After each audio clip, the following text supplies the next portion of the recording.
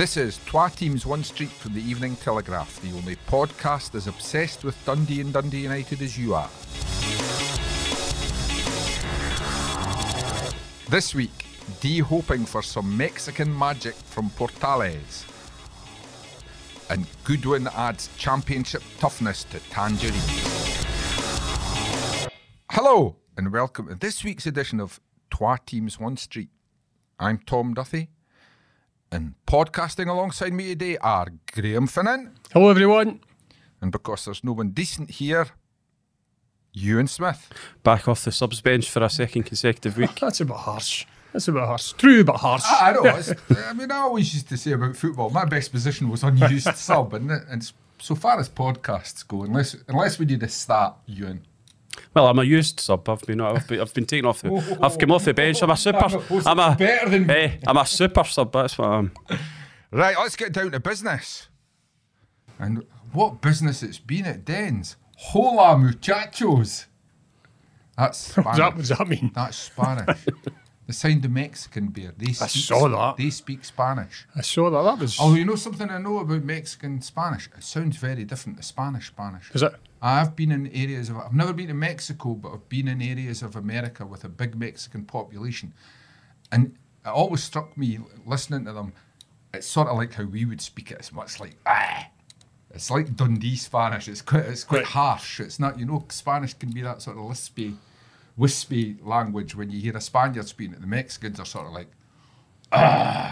It's more guttural, I think, is the word you would use. Well, there you go. Anybody watching or listening today has found out something completely new.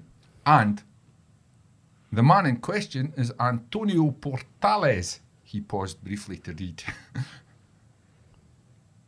Tony Docherty says he's an old school defender. And have you watched these YouTube? I would say assassin. Yeah, I mean, that's the only thing we know about him. I was kept right under the radar by Almost Dundee. Got promoted to the top division. What's his club? Atlante or something like that. Yeah. I mean, lost the playoff narrowly. Right out of the blue for Dundee because they'd been signing a few of their old players had re-signed, obviously, and they'd had one or two others that had come in from closer to home, but this one they kept really hush-hush, and so it was a real surprise when it was announced, and I'm glad they had a video of him just to show, what he's made of, and I think Dundee fans will have taken an instant liking to him, cool. Tom. It's good, and I saw the fact it's quite exotic, and I was going, woo! I was quite excited. It was like a wee boy at Christmas. Yeah, but he looks like a typical old-fashioned defender. My worry is that the clips that they showed, you wonder how many of them are going to pass the VAR scrutiny next season. We're already thinking about, maybe that's a bit rash, that one. But no, I think Dundee were certainly needing another defender. They were, because Ryan Sweeney's off the pastures new. I still think they're probably a wee bit light, in that department. But you do need to toughen up for the Premiership, and he certainly looks as though he's going to bring that. And if he brings that wholeheartedness, and you've got to be aggressive in football. There's got to be controlled aggression. Yes. If you've not got it under control, then you'll find himself more often than not.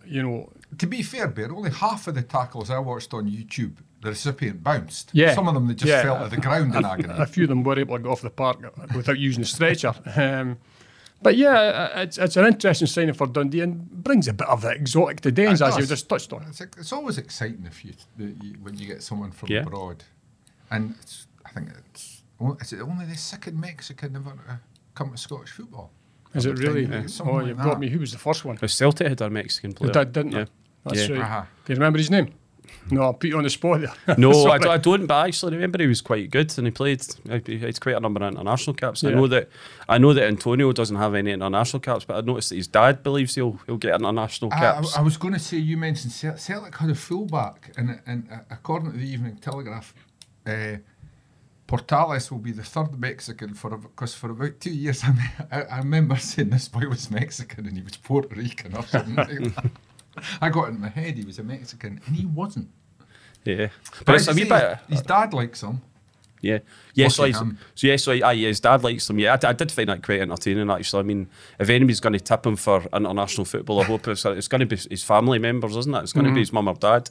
They're going to say, well, I think he's good enough to play. He's 27, though, so I mean, he is getting on in terms of... A good age. Yeah, it's a good age. Experienced. I mean, he's But getting on in international terms of football, international, if he's not yet been recognised. However, that's not beyond the realms of possibility. I don't know the full story, but I'd heard that he hasn't been outside of Mexico No, he hasn't. at all. So that's, I mean, it's a big step, you've got to say, going from Mexico to Scotland. So, All right. yeah, I'll be interested to see how he settles in. Hopefully, he does well, because Dundee, obviously, and it's getting in the distant past now, Tom, when you think back to the Benetti era, when they were bringing in lots of South American players, and they were all loved, every one of them, some more than others, but it brought a real sort of... I don't know what an exotic flavour to dance. Excitement. I think it was. And so I'll raise the excitement levels for the start of the season, and hopefully he can perform on the park. That's the most important thing, isn't it? Well, I did for once look up his stats, and he started at Monterrey, big Mexican club. Apart from a few appearances there, he's been a regular at a couple of clubs in the Mexican second division. And what we would say, before anyone turns up their nose at that, Mexico is a massive country, and it is football mad. Football is the sport in Mexico. And if he's a regular in teams at the top end of their second tier, you would think he's a decent player. Obviously, the question is, will he be able to adapt to European and in particular Scottish football? Yeah, and as you've seen the clips, obviously he looks like he isn't wanting to hold back. I'm sure Tony Docherty will have I'm well drilled about what is acceptable and what isn't acceptable in Scottish football. But Dundee need a bit of hardness in their team, Tom. I mean, when they came up the last time, I felt they were a wee bit of lightweight, a bit soft at certain times, a bit naive at certain times. So hopefully he can bring all of that to the game. And maybe we're talking about sort of him. Mexico's massive. Are we going to start seeing some of the kids in Mexico starting to wear Dundee tops over there? Do they start getting a bit interested, or are we taking it a bit too far? I'll guess it. No. Well, do you know, right, okay, we're not going to see that, but that's an interesting point you make about the interest in Mexico, because I quite often look at these quote tweets when a club tweets out a signing and to see what supporters are saying about it. And the first 12 quote tweets I read were all from Mexicans. So there's obviously some interest in Mexico. It might, but of course, he might have a large family. And we've already deduced the fact that his dad's very keen and very passionate about his career, so he might have a large family. But however, it was interesting to note there is obviously some interest in Mexico. From you in there. I think I'll probably, you know what, we might not see many Dundee tops in Mexico, but I'll probably go the other way. When Dundee ran out for the first game of the season, we're going to see people behind in the Bobby Cox stand with the sombreros on. And a few Mexican colours, flags, green tops, absolutely, and it brings something different to the entire Scottish game as well. So there will be some attention. There is always wherever you go from outside of Europe into Europe, you always get attention back home, because let's face it, I mean, they're not to know the reality of Scottish football, but in general, Europe is the number one continent for football. The Saudi Arabians have tried to change that big time this summer, but it is, and there will be people back in Mexico, probably fans at his last club, will sort of go, oh, he's away to Europe. And I think one of the things from the club that because he seems to be in a fixture and a very popular player, it's easier to sell to Europe because people immediately understand why a player would want to go to Europe. So from their point of view, they'll probably have made quite a big thing about it as well. And I think it's great. It's great for the game. You just wonder, what is it'll be good to hear him talk for the first time. I don't know what his English is like, if we'll need an interpreter, or the fact he hasn't been out of Mexico, they might need an interpreter to get his interviews across. But it'd be interesting to see how the connection, how the actual transfer came about, what was the link, who made contact, who recommended him, and who took it on. Tony Docherty's obviously, I doubt he hasn't seen him in the flesh. He's just seen him on videos and things like that, and been recommended, and he's gone on that sort of hunch. But that's what you have to do sometimes. I must admit, on the point of where did it unearth him, it crossed my mind almost immediately. This could be the end of a great friendship between Tony Docherty and Derek McInnes. Because Del might be going, wait a minute. Aye, there might be something like that, yeah. I told you to look at these videos. Yeah, you wonder about that sometimes, but yeah, you've got to move fast. You've got to move fast to get the match sometimes. So, yeah, it's an interesting signing, but a good signing for Dundee, something fresh, and hopefully there'll be a few more before the season starts. And before we move on from Mr. Portales, although he isn't an international player, here's a question for you. Might he want November the 2nd off? Why? Oh, Ewan looks like he knows what the answer to that one is. Is that not a day of celebration in Mexico? Is Dia the Day of the Dead. The Day of the Dead, yeah. Dia de los Muertes, to give it. Huge holiday in Mexico, Day of the Dead. That's You've the one been with the doing skulls. far too much research this week. I saw it in a James Bond film there. No, that's the thing with the skulls and everything like that. It looks quite scary. Right, okay. It's actually a big happy festival where you remember friends and relatives that are no longer here. But it's a huge thing that started in Mexico and past. But it's a huge national holiday there. Chance to get drunk on tequila, obviously, which can't be a bad thing. That might be the next thing that comes up at Dens in the pie stall and that, tequila slammer at half time. That would go down well, I would imagine. Said Bear ignoring the law. Suppose as long as you can't see the pitch, it's okay. Well, and after a couple of tequilas, doesn't matter where you are, you'll be able to see the pitch. Well, they did have that gin festival, didn't they, last week? Which I thought was quite an imaginative idea, to be fair. I've had it for a few years now. I think it does quite well. Successful. I think it does quite well, but I mean, maybe not in the pie stalls, but in the lounges, in the plush lounges behind the main stand, there might be a few bottles of tequila going around. Bottle of Corona.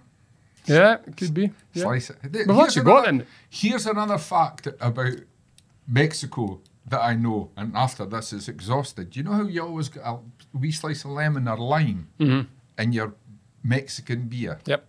And everybody here, you're like, oh, do you squeeze it in or do you not? You know why that's in there?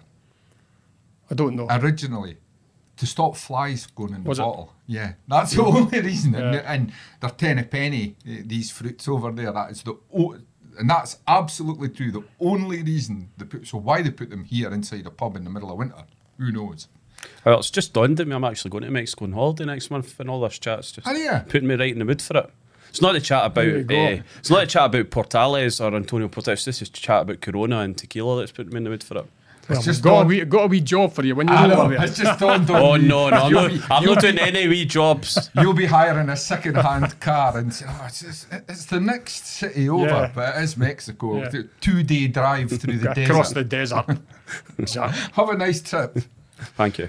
But moving on, and staying with Dundee, we're talking about Portales will maybe become an international player. Two guys who are doing well at that level, albeit under 21. Josh Mulligan and Lyle Cameron have both had a taste for the under 21s. Yeah, I think it's great. I mean, there's a continuation. Cameron's put himself right in the spotlight with what he did, in the final 6 months of last season. Mulligan has been, I think, a regular in amongst the under 21 squad. He must be getting to the point where he's going beyond that now, Tam, age-wise, I would imagine. But it's all born before. Yeah, and you carry on through competitions. End of campaign. Yeah, usually when you get to the finals, they're all 22, 23 almost. Yeah, but you know what? For a long time, Dundee didn't have any international recognition at all. So it's good to see that, two of their homegrown stars that are now chapping at the door, and it'll encourage others, to go down the same path. And it's well deserved for what they've done in the last season. And the great thing is they're both still at Dens for the next 2 years, which we've spoken about on previous podcasts with them signing new deals, because had Dundee stayed in the championship, I doubt very much of it still been Dundee players. But no, it's a feather in their cap. It's good recognition for the club. It's good recognition for the academy, for the work they've put in over the years. And there's one or two others there as well, I think. I remember seeing Josh Mulligan quite a few years ago under James McPake, and he got on the park, but he just was not ready. You could see that. Same with Lyle Cameron. I remember going on against Dunfermline, got thrown in at the deep end at East End Park when Dundee were actually, I think, 2-0 down at one point. I think James McPake just lost the plot with the team that was on the park, the team that he'd put out, and Cameron was thrown on, and he was like, you know, a rabbit in the headlights affected it, but he was just so slight. And he, you know, that night you looked at him and went, he's no way he's near ready for this sort of level of football. But there you are. You know, you move on 18 months and suddenly with a bit of perseverance, a bit of coaching, a few loan spells, you're now getting the benefit of two players who could play at the top end of Scottish football and maybe even further. That's why you shouldn't be too quick to judge young players when they come into a team that all develop at different rates, some quicker than others, some develop quickly and then don't quite achieve what you think, Tom. And I think that could be something because too much expectation is placed on their heads. But, you know, guys like Mulligan and Cameron have gone out, have done the hard yards, and have continued to develop. And that's what they've got to do now to take it on. They've got to continue to develop. They've not got their careers can't afford to stall.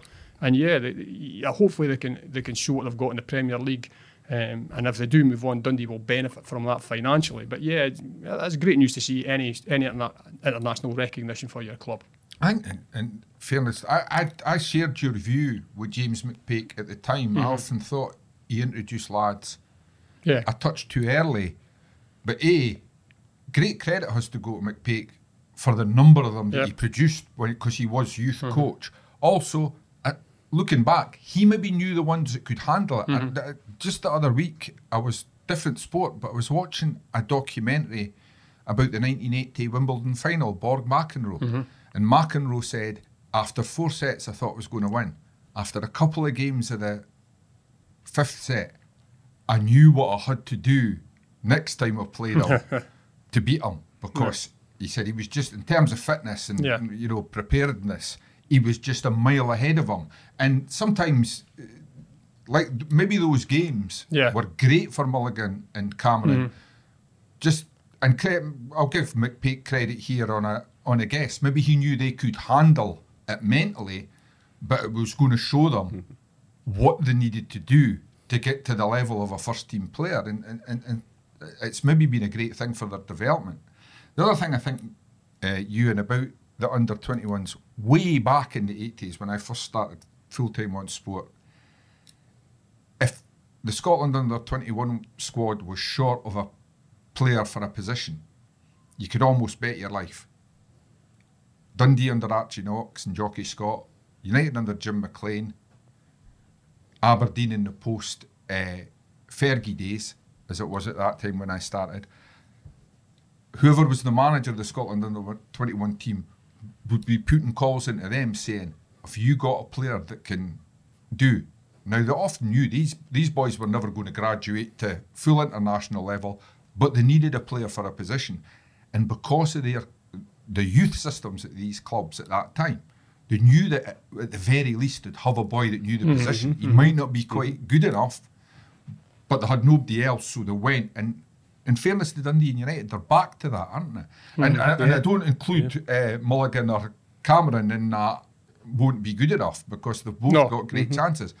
But it's always a sign that if you're a Scotland manager now at that any level and you're a wee bit short, you know that if you go to Dens or Tannadice, you'll get young players who are being properly taught the position they're playing, and that's great credit to both clubs. Yeah. It's great for the player as well. I mean, you get anything on your CV with any international cap, wherever you go in your career, it's always mentioned. Stand you in good stead. It'll stand you in good stead. Might open a few doors for you and give you further opportunities. But yeah, I think you're right to credit James McPake, because he had great faith in the young lads at Dens. He was behind the scenes for all these years when he was trying to rehabilitate himself, and then obviously could go no further in that aspect, and you know, sadly had to give the game up. But he knew them. He saw them all coming through as teenagers and worked with them and had real faith in them, and that's been borne out in so many of them coming through and doing so well. And you know, it'll bode well for Dunfermline, I think, as well. Like there'll be opportunities for the kids over there as well. So he deserves credit in that one. But there's no higher honour than playing for your country. So these guys they've got it on their CV now. Hopefully they can take it on. Which is probably why he's surprised to me that he's been allowed to do it, but I totally understand it. But he signed Sam Fisher, who he's already had on loan at Dunfermline for the first half of last season. Yeah. I'm really disappointed to see Sam go, but I can understand the reasoning behind it and Sam's thinking behind it as well. I think when you look at the contract, a 3-year deal, there's not many clubs handing out 3-year contracts in the Championship. He's a real top prospect. I think his chances at Dens may have been limited, and that's the big problem he's got. And I've just spoken about that, what players have got to do when they've got to take it on. You can't afford to stall. You can't afford to spend a season on the bench. You're far better getting out there and playing games. And fair play to Sam Fisher. I mean, I'm sure it would have been easy for him to sit back. There would have been a contract on that table at Dens. It probably would have been similar to the 2-year deals that Mulligan and Cameron have just signed. But he's thinking, you know, in terms of his career, I think this is a great move for him, because he will be a mainstay of that Dunfermline team next season, and he can go out and show that he is the player that I think he can become. And hopefully, I mean, we've not heard much of this, but hopefully Dundee have got some sort of sell-on clause in there. I'd like to think, I don't know, but some sort of percentage, because I think he's another lad that could go much further in the game. That's going to depend on whether he was out of contract or not. Yeah, isn't it? So, it is. So, of course. However, there will be a development fee. There is a development fee. I think you're absolutely spot on with that. Yeah. So they will be due that. So these development fees depend on what league you're going to, what country you're going to, and stuff like that. So I don't think it'll be huge. I think maybe in fairness to Tony Docherty, he's maybe not tried harder to keep him simply because we've mentioned 2 of them, but there's 4 or 5 young players. There's only so many young players that you're going to be able to use. And just in terms of first team experience at Dundee or even at Championship level, Sam Fisher's obviously, through no fault of his own, a wee bit behind. So it's maybe a case of what often accuse isn't quite the right word, but we often highlight the fact that managers put their own club first, their own job first, which is totally understandable. But maybe this is a case where Dundee have said, well, give the lad a chance. Yeah, it's better. I mean, you've got to look at it from the player's perspective as well. He's going to play for a manager who showed faith in him last season when he had him on loan, and a manager that he's known from being at Dundee as well. So that can be a massive pull. So when he's weighing up his options and he's looking at it and thinking, well, I could stay here and play for a manager I don't really know, and try and force my way into the side, or I could go somewhere where I know I'm going to start and I'm going to be playing for a manager I already know. I can understand it from his perspective. But you're right, at that age, it's quite a mature decision to make. I think so. Because he's deciding that he's going to effectively step down a level. But he's got faith in his own career, I suppose, that that's the best for him to get regular football and potentially go to a club that will have ambitions of going up again. I'm sitting here knowingly nodding going, yes, I think he's reinvented. I'm in my 6th decade. I've still never achieved maturity. Have you noticed we're 22 minutes into this podcast and I've still not mentioned that word yet? Go on, say it. No, I'll wait for Did our both want him viewing? Is that what you're saying? I've not mentioned that yet. I mean, the other thing about Fisher, it doesn't matter if it's Sam Fisher or Declan Rice. If you've got a player who really wants to go, what do you do? Yeah, no, absolutely. And I remember seeing Sam Fisher before he went out on loan to Dunfermline, and it might be James McPake must have still been the manager at Dens, and gave him, like so many others, their opportunity. He'd come off the bench late in one game, and he put a tackle in. The guy who was going up the wing, and he'd come across from the central area in defence and put a robust challenge in, shall we say. And he celebrated, you know, he took the ball went to the park, and he celebrated like he scored the goal. And I thought, I like that lad. Yeah. I like him, you know, that because that's what defenders should, that's what it's all about. You've got to be able to defend first and foremost and take great pleasure and, you know, getting your challenges in. It's right enough, it's celebrate clean sheets as much as a goal. When it comes to the crunch, that challenge could be a last-ditch challenge just to win you the 3 points. So, yeah, I've liked him for a while. I think he's got great potential, and I hope he goes on and does well. I think he's somebody we'll hear more of, and we need to remind ourselves now, to remind ourselves later, that when he's playing for Scotland, we'll say, no, Dundee did do the right thing. Yeah, absolutely. And let the laddie go. But he's one of those that could come back to haunt the club in the sense that, oh, well, why did we let him go? It's another one of these ones that had Dundee remained in the Championship. Yeah. They probably would have kept him. Yes, absolutely. Yeah, he might have been a regular starter in the Championship. That's the flip side, isn't it? But and don't forget, Gary Bowyer brought him. I mean, everybody basically forgotten him because his time was minimal. Gary Bowyer brought him back in January, and days later started him in the first team in a big game. I can't remember who it was. He was right in the team. I think he went. I'm not sure he went straight in the centre half. He might have went at right back. I think Cammy Kerr might have had a wee problem. I think it was right back. Cammy Kerr had gone over to left back for Josh Mulligan. But he never put a foot wrong, and as the season wore on, he was taken out and struggled to get back in. There were a few senior pros in there, and they were doing particularly well, and it was really tough. I'm sure if he had been thrown in, he would have done a decent job.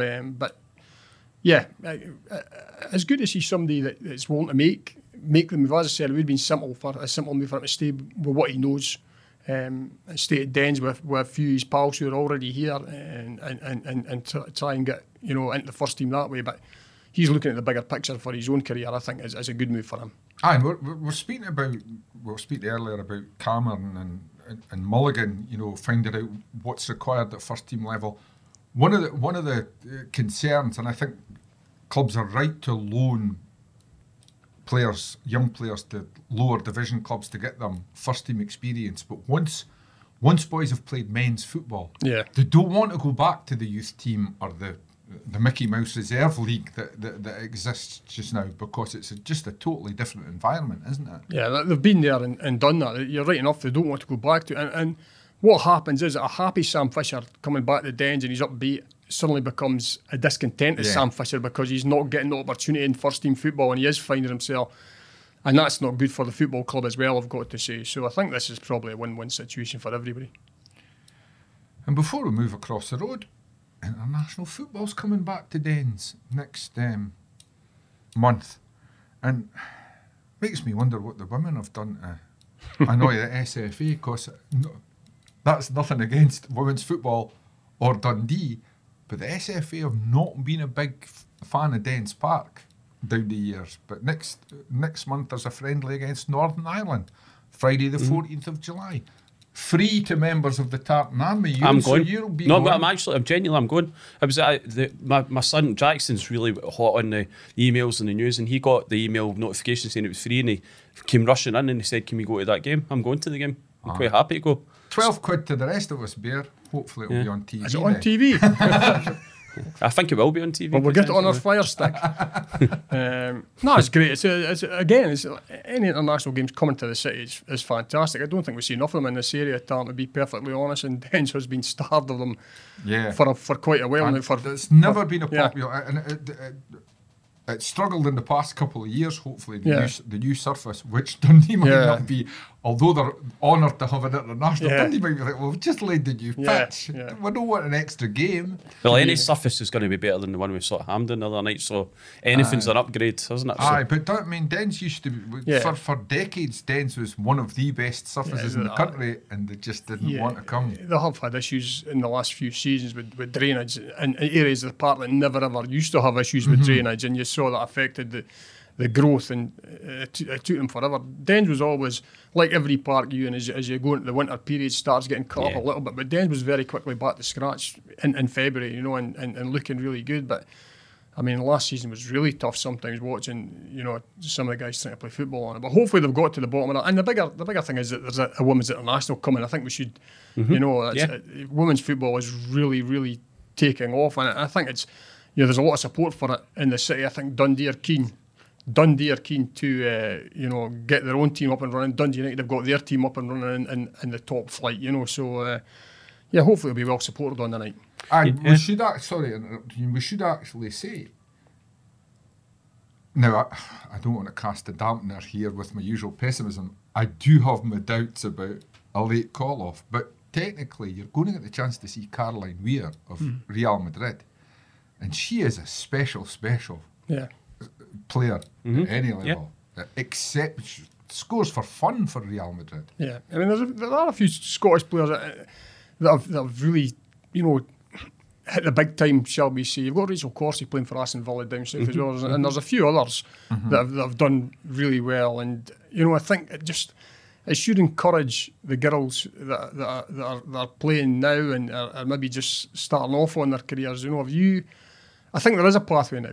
Before there was no pathway whatsoever, I think. But if you stick in and listen to your coaches, and do the hard work that is required, the rewards women's football. There's more and more finance going into it year after year after year. The rewards will be there for you if you can get to the very top of the tree. Obviously, in Scotland, we're a wee bit behind the curve, but getting international games like this certainly, in Dundee should lift the support for it in the area. I think also the SFA need a bit of credit here for. I mean, you pointed out with the ticketing, the marketing to give that as a benefit as your membership. I mean, I think we spend something like £55 a year or a campaign for our membership, but to give that as a benefit is a good thing for the members, first of all, but it also will encourage a bigger attendance. And the bigger the attendance, the bigger the crowd, the bigger the attention on the game, the more the profile's raised. So hopefully there'll be a decent crowd. I'm definitely going to say 12 quid's not. I mean, a tenner would be better if you simpler if you ask me, but 12 quid is not an expensive price for an international. It's a very cheap price for an international game. Absolutely, not at all. And it should be a nice evening in the middle of July.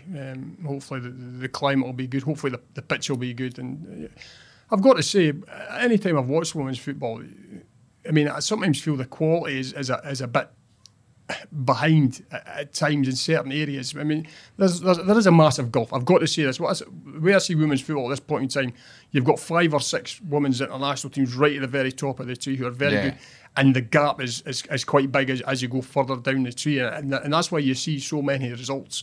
The 7-0, the last the World Cup gave them a problem because America was so far ahead. Because of the gap. Although we've seen that in men's football this week. England thumped Macedonia, gave 7. So we shouldn't be too surprised, I suppose. But but I've always been entertained. It's like maybe a wee bit like the Championship in Scotland. Well, last season, the majority of games on the Friday night, the quality wasn't always there, but the entertainment value was certainly there. And I think you get that in women's football as well. I mean, to stereotype for a moment, and what a complaint I still have about women's football, because I think in the last decade or maybe 5 years, it's regressed a bit.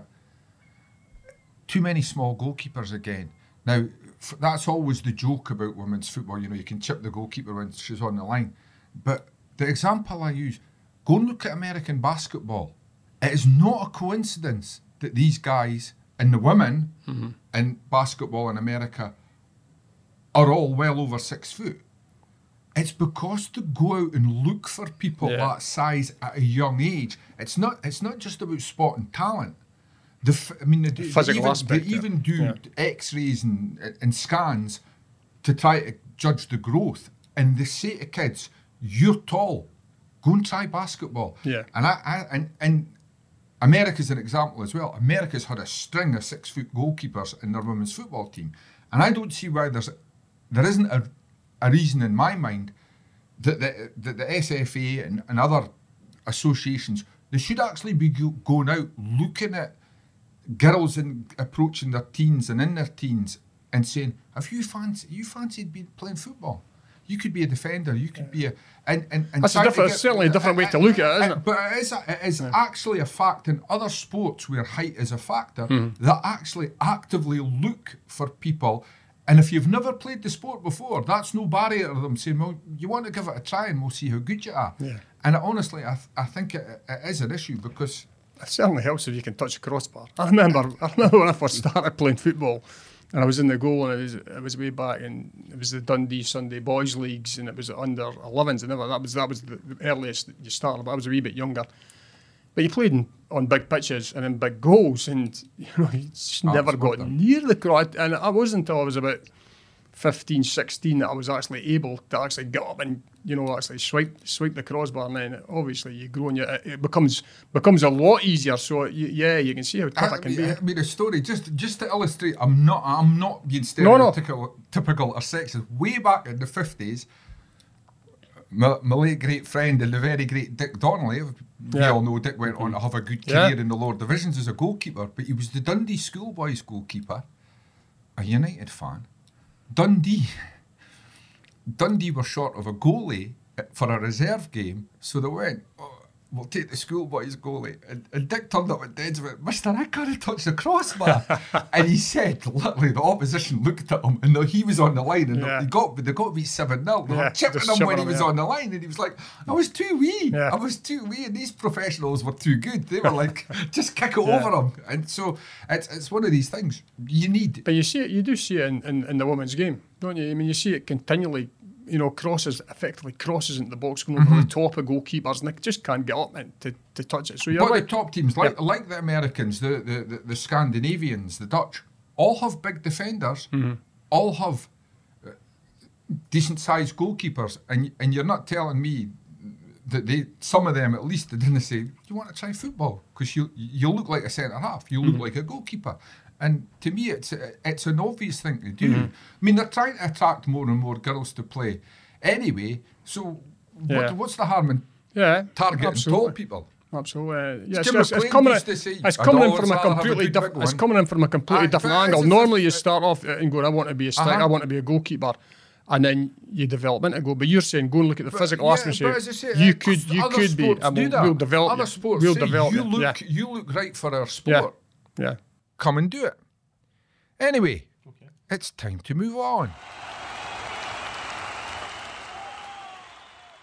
Do you like a true crime podcast, Bear? I do, especially if it's local. What if I told you about a podcast that tells the story of a massive cocaine smuggling operation involving a man from Blairgowrie who did a deal with the Cali cartel to import £100 million of uncut cocaine to Scotland? I'm listening. Hunting Mr. X is DC Thompson's first true crime podcast that reveals the unbelievable story behind Julian Chisholm, who also became known as Mr. X. It's got a prison break, an assassination plot, undercover surveillance, the lot. Where can I listen to this? Hunting Mr. X is available on all your major podcasting platforms from Spotify to Apple. Subscribe now. Right, Ewan, to be obtuse. Is this Jim Goodwin's John Wayne Summer? I don't have the first idea what you're talking about. He's gone for True Grit in his first 2 signings. Boom, boom, I'm here all week. Oh dear. Right. I thought of that before it came in. Yeah, you did think of that. Well, I suppose we make a point. That's True Grit. I mean, the first 2 signings are quite telling. We do always say your first signing in the close season is almost setting a template for what you're looking for, isn't it? And your first signing as a manager is setting a template for what you're looking at. And sometimes I know of this as a fact that sometimes clubs will have signed 2 or 3 players at the same time, and they will intentionally put out the one that they want to showcase as a style. So very first signing coming in, Ross Docherty, ex-Partick Thistle captain, very strong leader, very, very good, experienced championship player, who will run all day. He scored a few goals last season. He worked in a very, very good Partick Thistle side that, as we know, suffered heartbreak in the playoffs. I think that's a fantastic first signing. I watched his interview and he spoke in length about how they need a team of leaders. It can't just be one leader on the pitch. They need a team of leaders, and I think he's hit the nail on the head with that. And that's very much, as we spoke last week, he's a Jim Goodwin style player. So the Jim Goodwin we saw playing football. I was going to say, you called him Goodwin, first of all. I'm glad Jim Goodwin, whoever he is, likes him. Does Jim Goodwin like him too? Yeah. I'm sorry, I did say that. I was hoping you wouldn't notice that, or it would be edited out. The only mistakes I don't notice are mine, and there's many of them. Okay, and then we've obviously got Liam Grimshaw as well, who signed yesterday, and he looks mean. Let's say he looks mean in his photographs. And I think that's the style that Dundee United are going for, aren't they? They want players to look mean. They want players to look like they're going to be hard out in the pitch. They're going to be tough to shrug off the ball. They're going to go in hard on tackles. Because it was a criticism that was levelled quite regularly towards that Dundee United team last season, that they lacked a dog in the midfield. To quote Jim Goodwin, they lacked a dog in the midfield. They lacked somebody to go and fight the ball. They lacked a Jandel Fuchs with the energy in the bits. They lacked a Callum Butcher style player. And clearly they have signed 2 players that have got the ability to do that. I know that Grimshaw can play either in defence or in midfield. I know that last season he won 2 Player of the Year awards at Morton and played every single game for them last season. He's played over 100 games for Motherwell. He started at Manchester United, came through the ranks there, didn't feature for Manchester United. So he's got a little bit of a pedigree. And also, interestingly enough, I noticed this morning he's got a blog, which is quite an interesting blog. It's a step away from football. He's writing about holiday. Can you not afford the vlog? No, he's still not upgraded to a blog. He's on a blog. But it's interesting. I mean, he's talking about holiday destinations. Last week, I'm down with the kids now. He's quite a good writer. He's good at writing. So Dundee United have now got somebody that's an expert on a blog, and they've now got a vlog as well with Tony Watts. So the two of them can team up together. So, but yeah, no. Can they play? Well, I don't know about that aspect yet. They'll be quite good on the media aspect now, though.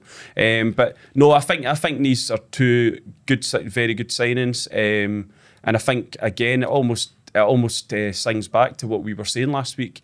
They need players that can help them get out of the Championship. Now, would they be players that they would have made their first two signings had they been going for top 4 in the Premiership? I'm not sure they would be. They might be, but they do need to sign players that know the league, that are going to fight, that are going to scrap for the ball, are going to be up to the challenge. And I think it's a very positive start by Jim Goodwin. And he's done what he put on the tin, to paraphrase an advertising slogan. He said he needed that type of player. I mean, it strikes me, not necessarily in defence of the players already there, you could label United last season in some ways a soft team. Individually, I would not say that about the players in terms of their attitude, but it was all down to the style, and that was the flaw in the squad. They were a footballing squad almost entirely. You need the sort of Scott Brown style of player in there as well, and I think that's what they lacked, and maybe that's what he's added with these two, who can, no question, they can play a bit.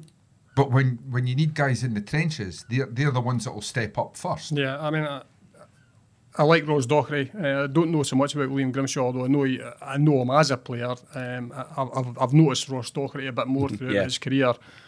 And Ewan's right. You know, he is the sort of player that you need in that division. He is a leader. I think he's a bit of a narc on the park. He won't let players rest. He's a bit of a Paul McGowan type, different type of player, but that sort of attitude in a game. You know, if somebody's not keeping the standards up, he won't be slow to let them know about it. He's always on the referee's case as well. And just a good all-round signing for Dundee United. Obviously, Grimshaw is very important. You made a good point there, Ewan, about the fact that he played most games last season. I think with the squad United they're going to have, it's important that they have most of them fit and ready to go. And you know, they've got a good history of playing games. They're going to need that as well. And the type of signings, we spoke about it last week, and Jim Goodwin had already spoken about what he's going to do, and he's done that straight away. You know, two guys for the league they're in effectively. You know, and I think the good thing is as well, I spoke about this last week, what type of player can United expect to get? What type of, I know that the ones that fans might want, but realistically, what type of player can United expect to get at this point in time in the transfer window? And I still believe that these two guys will see this as a step up in their careers coming to a club like Dundee United, and that's a great place to be. That's a great place to be. That you're not going to get a player coming and going. Well, you've got two guys in the dressing room who are on a high because they've signed for a bigger club. Absolutely. So that's a good thing as well. Like, you know, they'll feel they've obviously got something to prove to the fans when they get there, even though they have played a lot of games in the division. And well, signing them is good for Dundee United. It also weakens to the opposition teams in that league. Yeah, that's a good point, there's no doubt about that as well. Yeah, I was thinking that too. So he's got a couple of players over the line. I'm sure there will be more. I think we might find one or two coming really late in the window. There's a lot of things going to happen at Dundee United over the next 3 or 4 weeks. I would think in terms of comings and goings. But Jim Goodwin will be pleased to get a couple of players and a couple of good players at that. I think you're right about the comings and goings. I think that was the first thing I thought when I saw those players. It might be the case that some players that are still at the club might now move on. So there will be comings and goings. But yeah, I would anticipate Dundee United are probably going to, and this is just off the top of my head, 4 to 5 more players potentially would come in, and then I don't know how many would go out, but I would anticipate there's going to be, for him to make a real impact and put a real imprint on his side, he's probably going to need that amount of players to come in and change things about. And he needs the freshness. You know, the club will still be, you know, as I've spoken about, there was a cloud hanging over Tannadice which had to be lifted, and you do that by bringing in freshness. And it's difficult for Jim Goodwin because he has got a lot of players under contract, a lot of players under big contract there. How does he change things around? But he just has to find a way to do that, and this is the start. This is the start of it. I'm not sure. Dundee United back training yet? You know, Thursday they were due back today. Actually. Due back today. So he'll be wanting the whole atmosphere. Last season is over. They're now looking ahead, so he'll be wanting that lifted, and they can do that with a lot of fresh faces as well. It's good to have a couple of boys in for the first day of pre-season, because you just the fact that they're getting introduced to everybody and speaking to guys who've maybe played against or played with in the past, it gives the place a wee bit of a buzz. Also, you get your business done. Start getting your business done early, and everyone's got a limited budget these days. It's maybe worth, if you can get business done early, come the end of the transfer window, you might be left with enough for another signing. And simply because the later you go, and it's not just about transfer fees, if guys, it is professional sport, if guys know you really need them and time's running out before the end of the transfer window, they'll ask for more money. Yeah. That's exactly it. And I can still see that happening at Canada. I've seen it happen. I know one, I won't name names, but I can remember one Dundee United signing in particular in my time where we were invited up to meet him, and his agent found out we'd been invited up, and we're sitting there for 2 hours. Because the agent said to United, well, that's the press here, you don't want to sign him now. Give me another £100 a week. No, he had United over a barrel. Yeah, I'm sure these things... I think Jim McLean had him over more than a barrel once it was done. Yeah, I can imagine. But I can see that happening at Charlie's. But Jim was chairman at the time. More so by players who may hang off to leave. That's the issue Jim Goodwin is going to have. I'm sure he'd like to get a few of them out the door now, so he would have an idea how much more in his budget he will have to spend. But it may be the case it will be in August before some players move on. But I suppose the other side, to move away from the monetary side, is guys that are there, because a lot of players realise it's a limited career in terms of time. When they see the replacement's been signed, they want to go somewhere else rather than sit about for the next 11 months. Yeah, I mean, I don't understand players. I mean, I do understand why players want to sit about town, because they're sitting getting... If they're on good money and they've got mortgages to pay. Exactly. And it's not them that had the contract thrust under their nose. They've signed the contract, and United have got to honour that contract. That's 100%. That's exactly the way football works. But it doesn't help Jim Goodwin at this point in time in terms of building a new squad for next season, because that's what he needs to do. That's 2 in. You're right, Ewan. I think he needs half a dozen of those type players. And there might be a few others in that division that he's eyeing up as well at this point in time. You know, there are a few guys that are out of contract. Who you two watched the Championship all last year? Who would you go for if you had to check? To be honest, he's missed out on one that signed for Ross County yesterday. Kyle Turner would have been a stick on for me. But Kilmarnock were wanting him as well.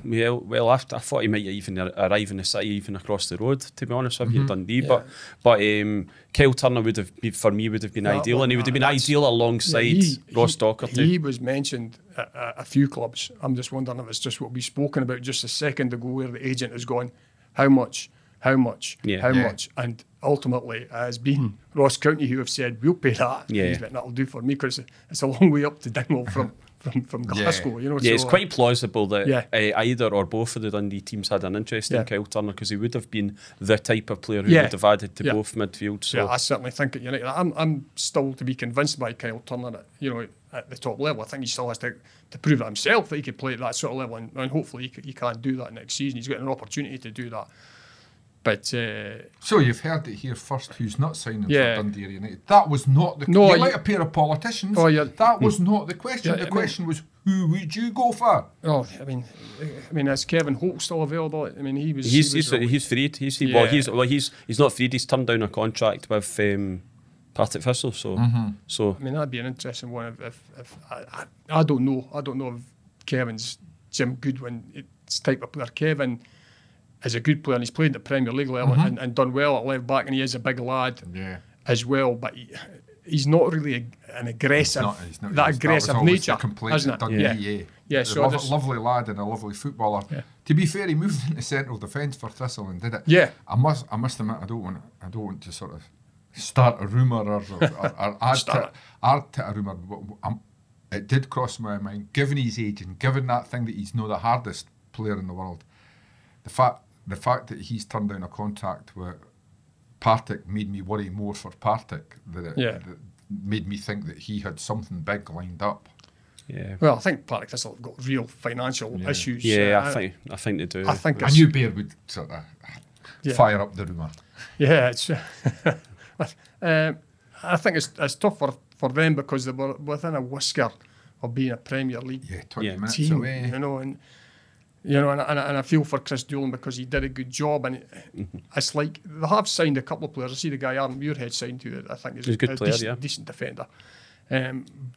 But can they really do it again? Can they really compete again? I wouldn't bet against Chris Doolan because I think he gets the best out of players, and that's what you've got to do sometimes. You've got to play with the hands you're dealt with effectively, and he did really well last season. But it must be tough to see all these players who got him so close now. But that's always the case. The vultures will strike. And I go back to it's professional sport. On a personal level, I feel for Partick Thistle, but on a level of wanting Dundee United to do what I'm tipping them to do and run away with that championship, the weaker they are, the better as far as I'm concerned. Because that is one of those grounds. I've mentioned Dunfermline and Greenock for Morton in the past, but Firhill's another ground where it's hard to go twice and take full points or even avoid a defeat. And that's what Jim Goodwin touched on when he spoke last week. We've got to have guys who can go to Gayfield and get a result. Yeah. In the conditions. We've got to have guys who can go up to Inverness in midweek and get a result in the conditions, and that really is what it's all about. But last season, there wasn't many teams that were able to do that on a consistent basis, and that's why you could have thrown a tablecloth over, or a tea until Dundee raced away in the final 45 minutes over half a dozen of the teams. It was really sort of too close to call, and I don't think Dundee United will want to get involved in that sort of thing. But going back to Grimshaw, and Ross Docherty, good signings, another couple required, and then we'll see who is going to be playing. I mean, there will be players who will remain at Tannadice, and it'll be up to Jim Goodwin to make sure the quality is there. He's got to get the attitude right with these guys, and if he can do that with a couple more additions, the quality that Dundee United will have will be better than anything else in that division, Tam. And it should just be a case of getting them playing week in, week out, and they should have enough to get themselves over the line. There could be players that have come in from the cold storage that they weren't fancied under the three managers they had last season that suddenly come into the reckoning. They've definitely got quality players and quality young players as well in that squad that could come in and make a difference. So and going back to what you said about Ross Docherty talking about leaders, just that point he made about the style of the squad wasn't a battling squad. Having said that, you often find if you've got one or two battlers in your squad or in your team who are leaders, the others do follow. These guys that are silky players, you suddenly see them rolling up their sleeves, proverbially, whatever the word is, and joining the fight. And that's that. I mean, to me, Docherty and Grimshaw, that's what they can bring us. If they can influence those around them in that way, and then you get, and I think United fans, for all I'm tipping them, to win this league reasonably comfortably, it's back to the thing that you always say, win your home games. If you're winning your home games, a point at Firhill, a point at Morton, a point in Inverness, they're good points. You're talking about leaders there. I'll go back to that. But the point about leadership, it doesn't necessarily follow that you have to be a hard man to be a leader. No.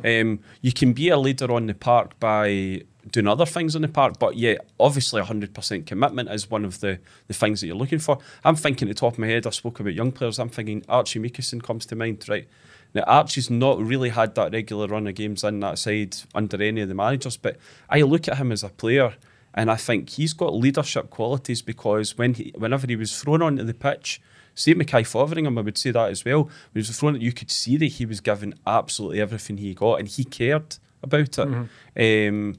I spoke to him quite a lot when I was at Dundee United, and he's a very articulate, very deep-thinking footballer as well that cares deeply about the game.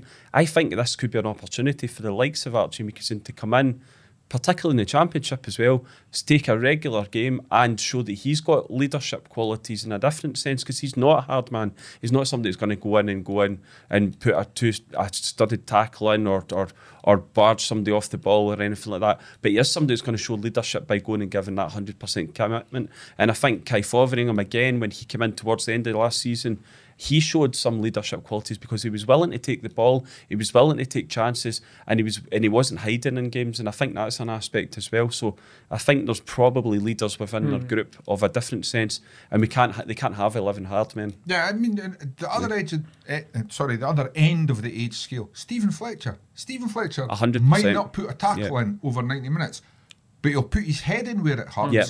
He'll press defenders when they've got the ball. He'll give 100% every single game, and that encourages people to do their jobs. And if their job's putting tackles in and blocks in and stuff like that, they do it. And I think Stephen Fletcher will be invaluable to United as long as he's there. I really hope he's one of the players that actually, that stays on. Yeah, I mean, me too. There are a few others that make. Because in the end, we can talk about all the attitude and effort in the world. If you've got his quality, you're going to be head and shoulders above quality most opposition and experience, players. and the nous to hold the ball and win penalty kicks, as we've seen. You saw defenders coming in the Premiership. You'll see them coming big style in the Championship, and leadership qualities. And you touched on it, and certainly with the young lads. Well, it's crisis for some. It's opportunity. Opportunity is the word for others. Certainly for the young lads. This is it. Had United been in the Premiership, it could have been another season of wait for your chance. They're going to get thrown in next season, and it's up to them to grasp that opportunity with both hands, and then do well and make themselves undroppable, so that if the team goes back up, and hopefully they do, they are looking at they are in that starting 11 for the Premiership. If not with Dundee United, with somebody else doing something in their career, that they can really give them a lift off. It's a real platform for them. So I'd be excited if I was a youngster at Tannadice now, as the guys you've touched on, and there's a few more as well. Yep. I'd be excited. I'd be thinking, this is going to be my chance this season. I'm going to really, take it with both hands. Somebody like Logan Chalmers, for instance, has been. He was sent out on loan a few times last season. Went to Ayr United, went to Tranmere, didn't quite stake his claim in the side. But I've noticed quite a number of Dundee United fans, just reading comments online, seem to be almost assuming that he will be back in the fold, and he will be. Because I think in the Championship he looked like a player. I think Ayr United fans would bite your hand off to take him back. So he's obviously got quality. He did well at Inverness when he went on loan as well. Yeah. So I think he could be somebody that could actually benefit from the side being in the Championship as opposed to being in the Premiership. I think the time has come for Logan to step up. I think he's really. I mean, there are a few other guys we've spoken about. Meekinson still got a couple of years maybe on their side. He loves putting pressure on young players. Yeah, I think Logan is getting beyond that stage now. It's now time for him. Either at United or he's got to move somewhere else. You reach a number of first team games where you can actually add in terms of where you should be a couple of years to your age, even if you're still 20, 21. Because you've played a lot or been involved in the first team for long enough that now's the time to make your mark, and he's maybe one. It's now or never, you're right. Spot on with that. Anyway, in other news, Ryan Edwards has opened up, according to your notes. Yeah, I never put broken his silence. He's denied that the players threw Jack Ross under the bus. Was that just because there was only a taxi passing at the time, or did they back Jack Ross? That's a bit bitchy. Yeah, well, I mean, I spoke to Ryan earlier this week, and I spoke to him for 45 minutes, and he opened up in quite a whole half. That's a week's work for you. Yeah, it's horrible transcribing 45 minutes of notes or putting together 45 minutes of notes, but there you go. You're almost wanting to cut it and say, right, Ryan, I've got enough now, I need to go.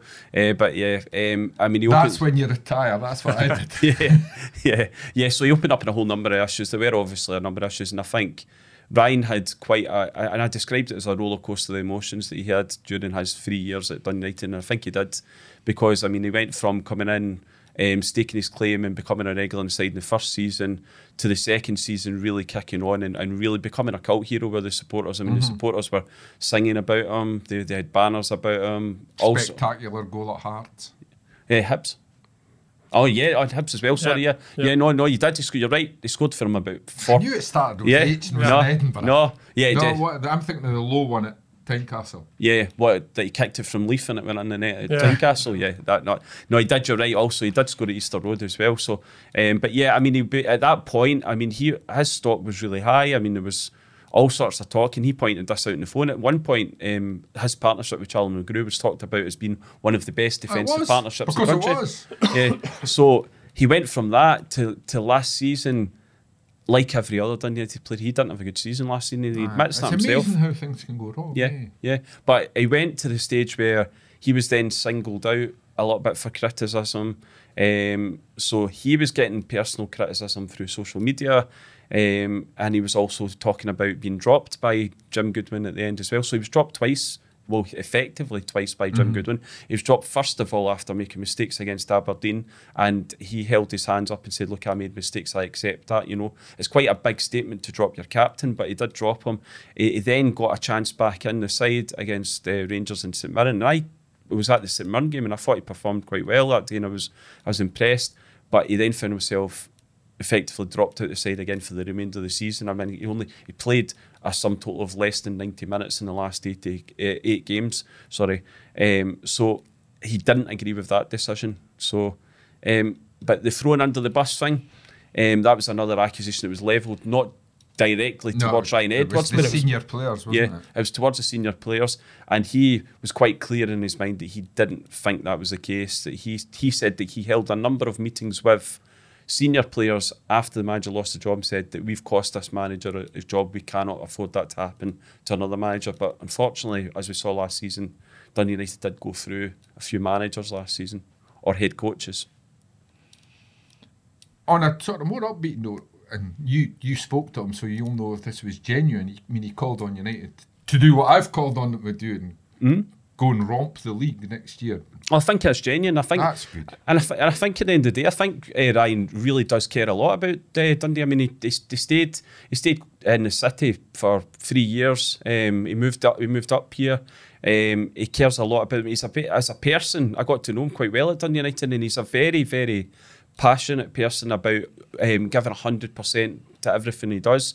He cares about everybody at the club. I mean, I had to leave out a number of quotes, obviously, from a 45-minute interview, but I mean, he spoke in depth about some of the people behind in August. Yeah, behind the scenes. I mean, he even mentioned Jenny the cleaner as being the first person he met at Dundee United, and about how he got great respect for the job that she did at Dundee United. He had great respect for everybody at the club. These are the kind of things that people from the outside don't see. They don't see that he's somebody that as soon as a new person comes to the club, he welcomes them into the club, regardless of whether they're working in the shop or whether they're working as a new teammate. He did welcome the fold. He took all his captain duties in terms of off the pitch very, very seriously, but it didn't work out for him last season on the pitch, and he would probably hold his hands up and say that it didn't work out for him last season. And he also said that he got a feeling quite quickly after Jim Goodwin arrived that he probably wouldn't be a Jim Goodwin signing next season. He wouldn't be a player there the next season. Sorry, I'm giggling away at myself. You're Jenny the Cleaner. Sounds like some sort of mafia nickname, doesn't it? We need Jenny the Cleaner to sort this one. That's quite telling when you're saying when Jim Goodwin arrived, you got a feeling that he wasn't quite type of Jim Goodwin type player. I mean, I'm surprised. I would have thought he at that. was exactly a Jim Goodwin type, because he was so wholehearted, and you know, he was one that for all his mistakes, he would put his head in where it hurts. I think maybe I've worded that slightly wrong. Maybe he realised a couple of games in that he wasn't going to be part of the plans. And I suppose when you're first dropped, you initially accept that, you know. But I mean, he did make the point that he continued to be upbeat behind the scenes. He didn't want to sulk behind the scenes because he didn't think that was beneficial to the squad. So I wish him well. I believe he's going to sign for a club in England, and that's probably going to be announced in the next few days. And he's from that area. I know he's got a very young family, and possibly settling back down in the area where he is, I think would probably make a lot of sense, you know. So it's quite hard to settle down in an area where you're not. Well, sorry, an area where he's used to. I think he grew up in the Liverpool area. He's a big Liverpool supporter. I'm not suggesting. Why they're releasing him then? I say. I'm not suggesting he's signing for Liverpool, but I would suspect that any club that he signs for is probably going to be within a commutable distance of where he's from originally. I feel a wee bit for him because I think he's been the fall guy. I think there was others making as many mistakes as Ryan Edwards, you know, in that team. Even the bringing Loic Aina on loan, who looked at a real prospect, and I thought he showed some fantastic things. And Alan Temple is a huge fan, but every game or two he would make a big error that cost them. That's true. That's maybe why. In the end, it's not whether he's Jim Goodwin's type. His mistakes were big. But it was just the malaise had set in right from the goalkeeper, right around the defence, and you know, the lack of a real defensive midfielder as well, I think, cost them not having a Callum Butcher, a Jean Do Fuchs type character in there. So, yeah, I feel for Ryan Edwards. I think he's probably taken the biggest hit. Anyway, moving swiftly on, because Ewan wants to sing Flower of Scotland before we're finished. One-word answers. Craig Hinchcliffe leaves his post as goalkeeping coach. He's got a job at St Johnstone. Goodbye and good luck. Yeah, I mean, to be honest, I read the comments. How's that a one-word answer? Right, okay, goodbye and good luck. Well done. Yes or no? And maybe the bigger news, and I know this because I know the facility well, they've signed up for another 3 years at St Andrews Fabulous. University. One-word answer, fabulous. One of the best. Right. Sector leading. We'll move on to our special section 3 just for Ewan.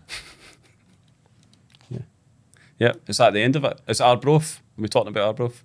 Now you've mentioned them twice. You managed to go a whole hour without mentioning them. You've mentioned them twice in 2 seconds. Yeah, I should actually go on one of these sponsored, not a sponsored silence, but I should actually go around the office and get sponsor money to not mention Arbroath in this podcast. Minute so you can speak again. Okay. Scotland. Actually, what I paid my £15 for that strangely named Scandinavian company that UEFA sold the rights to. Why? That's my one gripe about it. UEFA need to watch this, make it accessible to the public, because it was worth my £15, but I didn't pay it on Saturday. I noticed that Wales seem to get their national team on their channel, the Welsh channel, as well as Viaplay, so I don't know what's going on. Maybe there's some sort of deal that Scotland have cut. But it was an amazing night with the weather, the squeegees, the brushes that were. I heard somebody saying the Ouija's with the squeegees. I've seen that. It's good that. It's good that. But you were there and you were singing in the rain, and quite rightly so. Yeah, it was a rainy night for Georgia. Yeah, we were. It was quite entertaining actually. From the PAs. The DJ was spot on.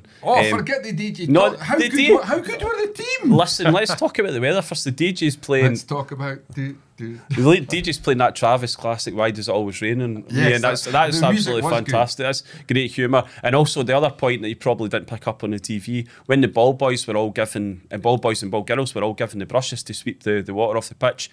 There was 3 of them lined up just in front of us in the north stand, and every time they swept something off the pitch, they were getting weighed until they got to the end of it in large cheers, and they were taking applause from the crowd. So there was a bit of banter and humour. However, the referee's final of his 10 pitch inspections, when he kicked the ball in the net from 20 yards, he must have thought, I've dreamed of this. The whole stadium were up to the they did. That's right. It was big a cheer for the 2 goals. It was great. Every time he kicked it or he bounced the ball and it bounced properly, he was getting a large cheer as well. The game actually restarted at the time it was supposed to finish as well. So it restarted just after 9:30. I didn't get home until 2:15 in the morning because of traffic and because of waiting. But it was well worth it. Bairn, he was watching it on the TV in the Perth Road. Yeah. I was feeling for all the guys with newspaper deadlines that night. So was I. It did cross my mind while I was watching the game. I was thinking there would have been tears in the press box. Yeah, and back in the desk as well. They would be going crazy because they couldn't get the papers to go out. But do you know what? It's worth every single minute. And I actually turned down to Jackson and I said, Jackson, do you know this game? You'll go to a lot of Scotland games. He's already been to a lot of Scotland. Probably will go to hundreds of Scotland games in his life. And this will be one that you will always remember. You'll go to other games where you'll just forget, I can't remember going to that game. You'll always remember this. So it was well worth it. Not least because what a right good, I'm not saying we're world beaters. I'm not saying we're going to beat Spain in Spain or France or stuff like that. But we're suddenly a right good team. The quality of some of the football. And by the way, if Georgia had a centre forward, I would be very, very worried if I was playing them. If I was any international manager, because technically they were a decent side. But both in Norway on Saturday, when they didn't play well, but they have that air about that good teams have. I sensed that when the equaliser went in against Norway, Scotland's first thought was, have we got enough time to win this game? And they just had that air about it as well the other night against Georgia, where they're a winning team. And when they pass the ball, they're a good team to watch. I think you feel the fans feel that they're going to win games. They're going to beat Georgia at Hampden Park. It's a great place to be, and my admiration for Steve Clarke just grows and grows. I mean, he always. He's got grumpy, cheerful down art, hasn't he? Yeah, but he always been a fantastic tactician, and a very, very shrewd manager. But his biggest asset, I think, is he gets the very best out of every player that comes and plays for him. They're well drilled on what they have to do, but he seems to be able to raise boys to another level. I mean, I think of boys that don't actually play anymore, the guys like Andy Considine who come in, did a fantastic job. The guy Stephen O'Donnell who played a few games at right back, did a never gets let down by any of these players. It's a reciprocal thing. He believes in these players. A player I love and I would like to see as a regular starter, but John Souttar's hardly kicked the ball. Yeah. Georgia, in fairness to them, from 2-0, I was worried even with 10 minutes to go. I thought, if they get a goal, this is really squeaky bum time. He puts John Souttar, who's hardly kicked a ball all season, on. And John Souttar went on and strolled through it partly because the manager believes in him. But I think now as well, I mean, if you look at good team on the park, you look at the bench is incredibly strong. You could have played, I think there was 12 subs listed, you could have played 11 of them and they probably could have gone on and beat Georgia as well because of the belief now that is within that squad that he's managed to instill in them. It's no surprise they're doing better. They've got so many players now playing in the top flight of English football. Good players keep the ball, don't give it away. They can't afford to give it away in English football because your team gets punished, so they keep that. And they've got another nucleus of boys who are taking great belief in them, and they're playing in a fantastic manner that's winning games. And it's all good. And you're going to the games, it must be fantastic. It's amazing. There's two things I'd like to say about the current group. I've watched Scotland for a long time and gone regularly to games. The one thing is the bond between the players and the supporters is stronger than I can ever remember as a Scotland fan. I know. I mean, I was summed up a couple of times in the last two games. One was in the Georgia game when we had all the farce and the restart and everything, and Andy Robertson led all the players to go over and applaud the fans, almost to thank the fans for staying and waiting for this game to kick off. I also saw Andy Robertson when he was doing his interview after the Norway game, and the fans were singing "Andy, give us a wave," and he said, "I'm really sorry," stopped the interview and waved to the supporters. They also want to play for the side and they enjoy the humour. I mean, well, how many years did you get call-offs and in the last minutes? Guys just didn't want to come and play international football. Now they bite your hand off to be in that squad. Yeah, and they look like they're having fun. I mean, you look. I don't know if you've seen the social media clip of Andy Robertson when he walks off the park after the game, the SFA put out, which I thought was hilarious. He walks off the park, looks at the camera, and he says bedtime, and then just walks off. And then John he was hosting a golf day the next morning. John McGinn posted on Twitter when he got home and said, "I'm on the night shift." I mean, it's that Scottish humour that everybody can relate to. It's relatable, but they care passionately about playing for their squad, and it's just a fantastic place to be in. You get the feeling that, Steve Clarke, hopefully they will go on there and qualify, for Germany. But you get a real belief now that Steve Clarke can finally be the Scottish manager that gets them through the first group stage of one of these European or World Cup, championships. Yeah. Sorry, guys, we'll need to stop there because this podcast, summer, you're not meant to have anything to speak about. This podcast's gone on longer than the Georgia game did. It's getting dark outside, guys. If you like the podcast, we'd be grateful if you tell your pals about it, or even better, leave a review or a simple rating on iTunes or wherever you find your podcasts. All that really helps people find Twa Teams One Street, and that means a lot to us. Don't forget to pick up your copy of The Tilly Monday to Saturday for all the latest from Dens and Tannadice, or go to thetilly.co.uk to find out how you can get the paper delivered right to your door.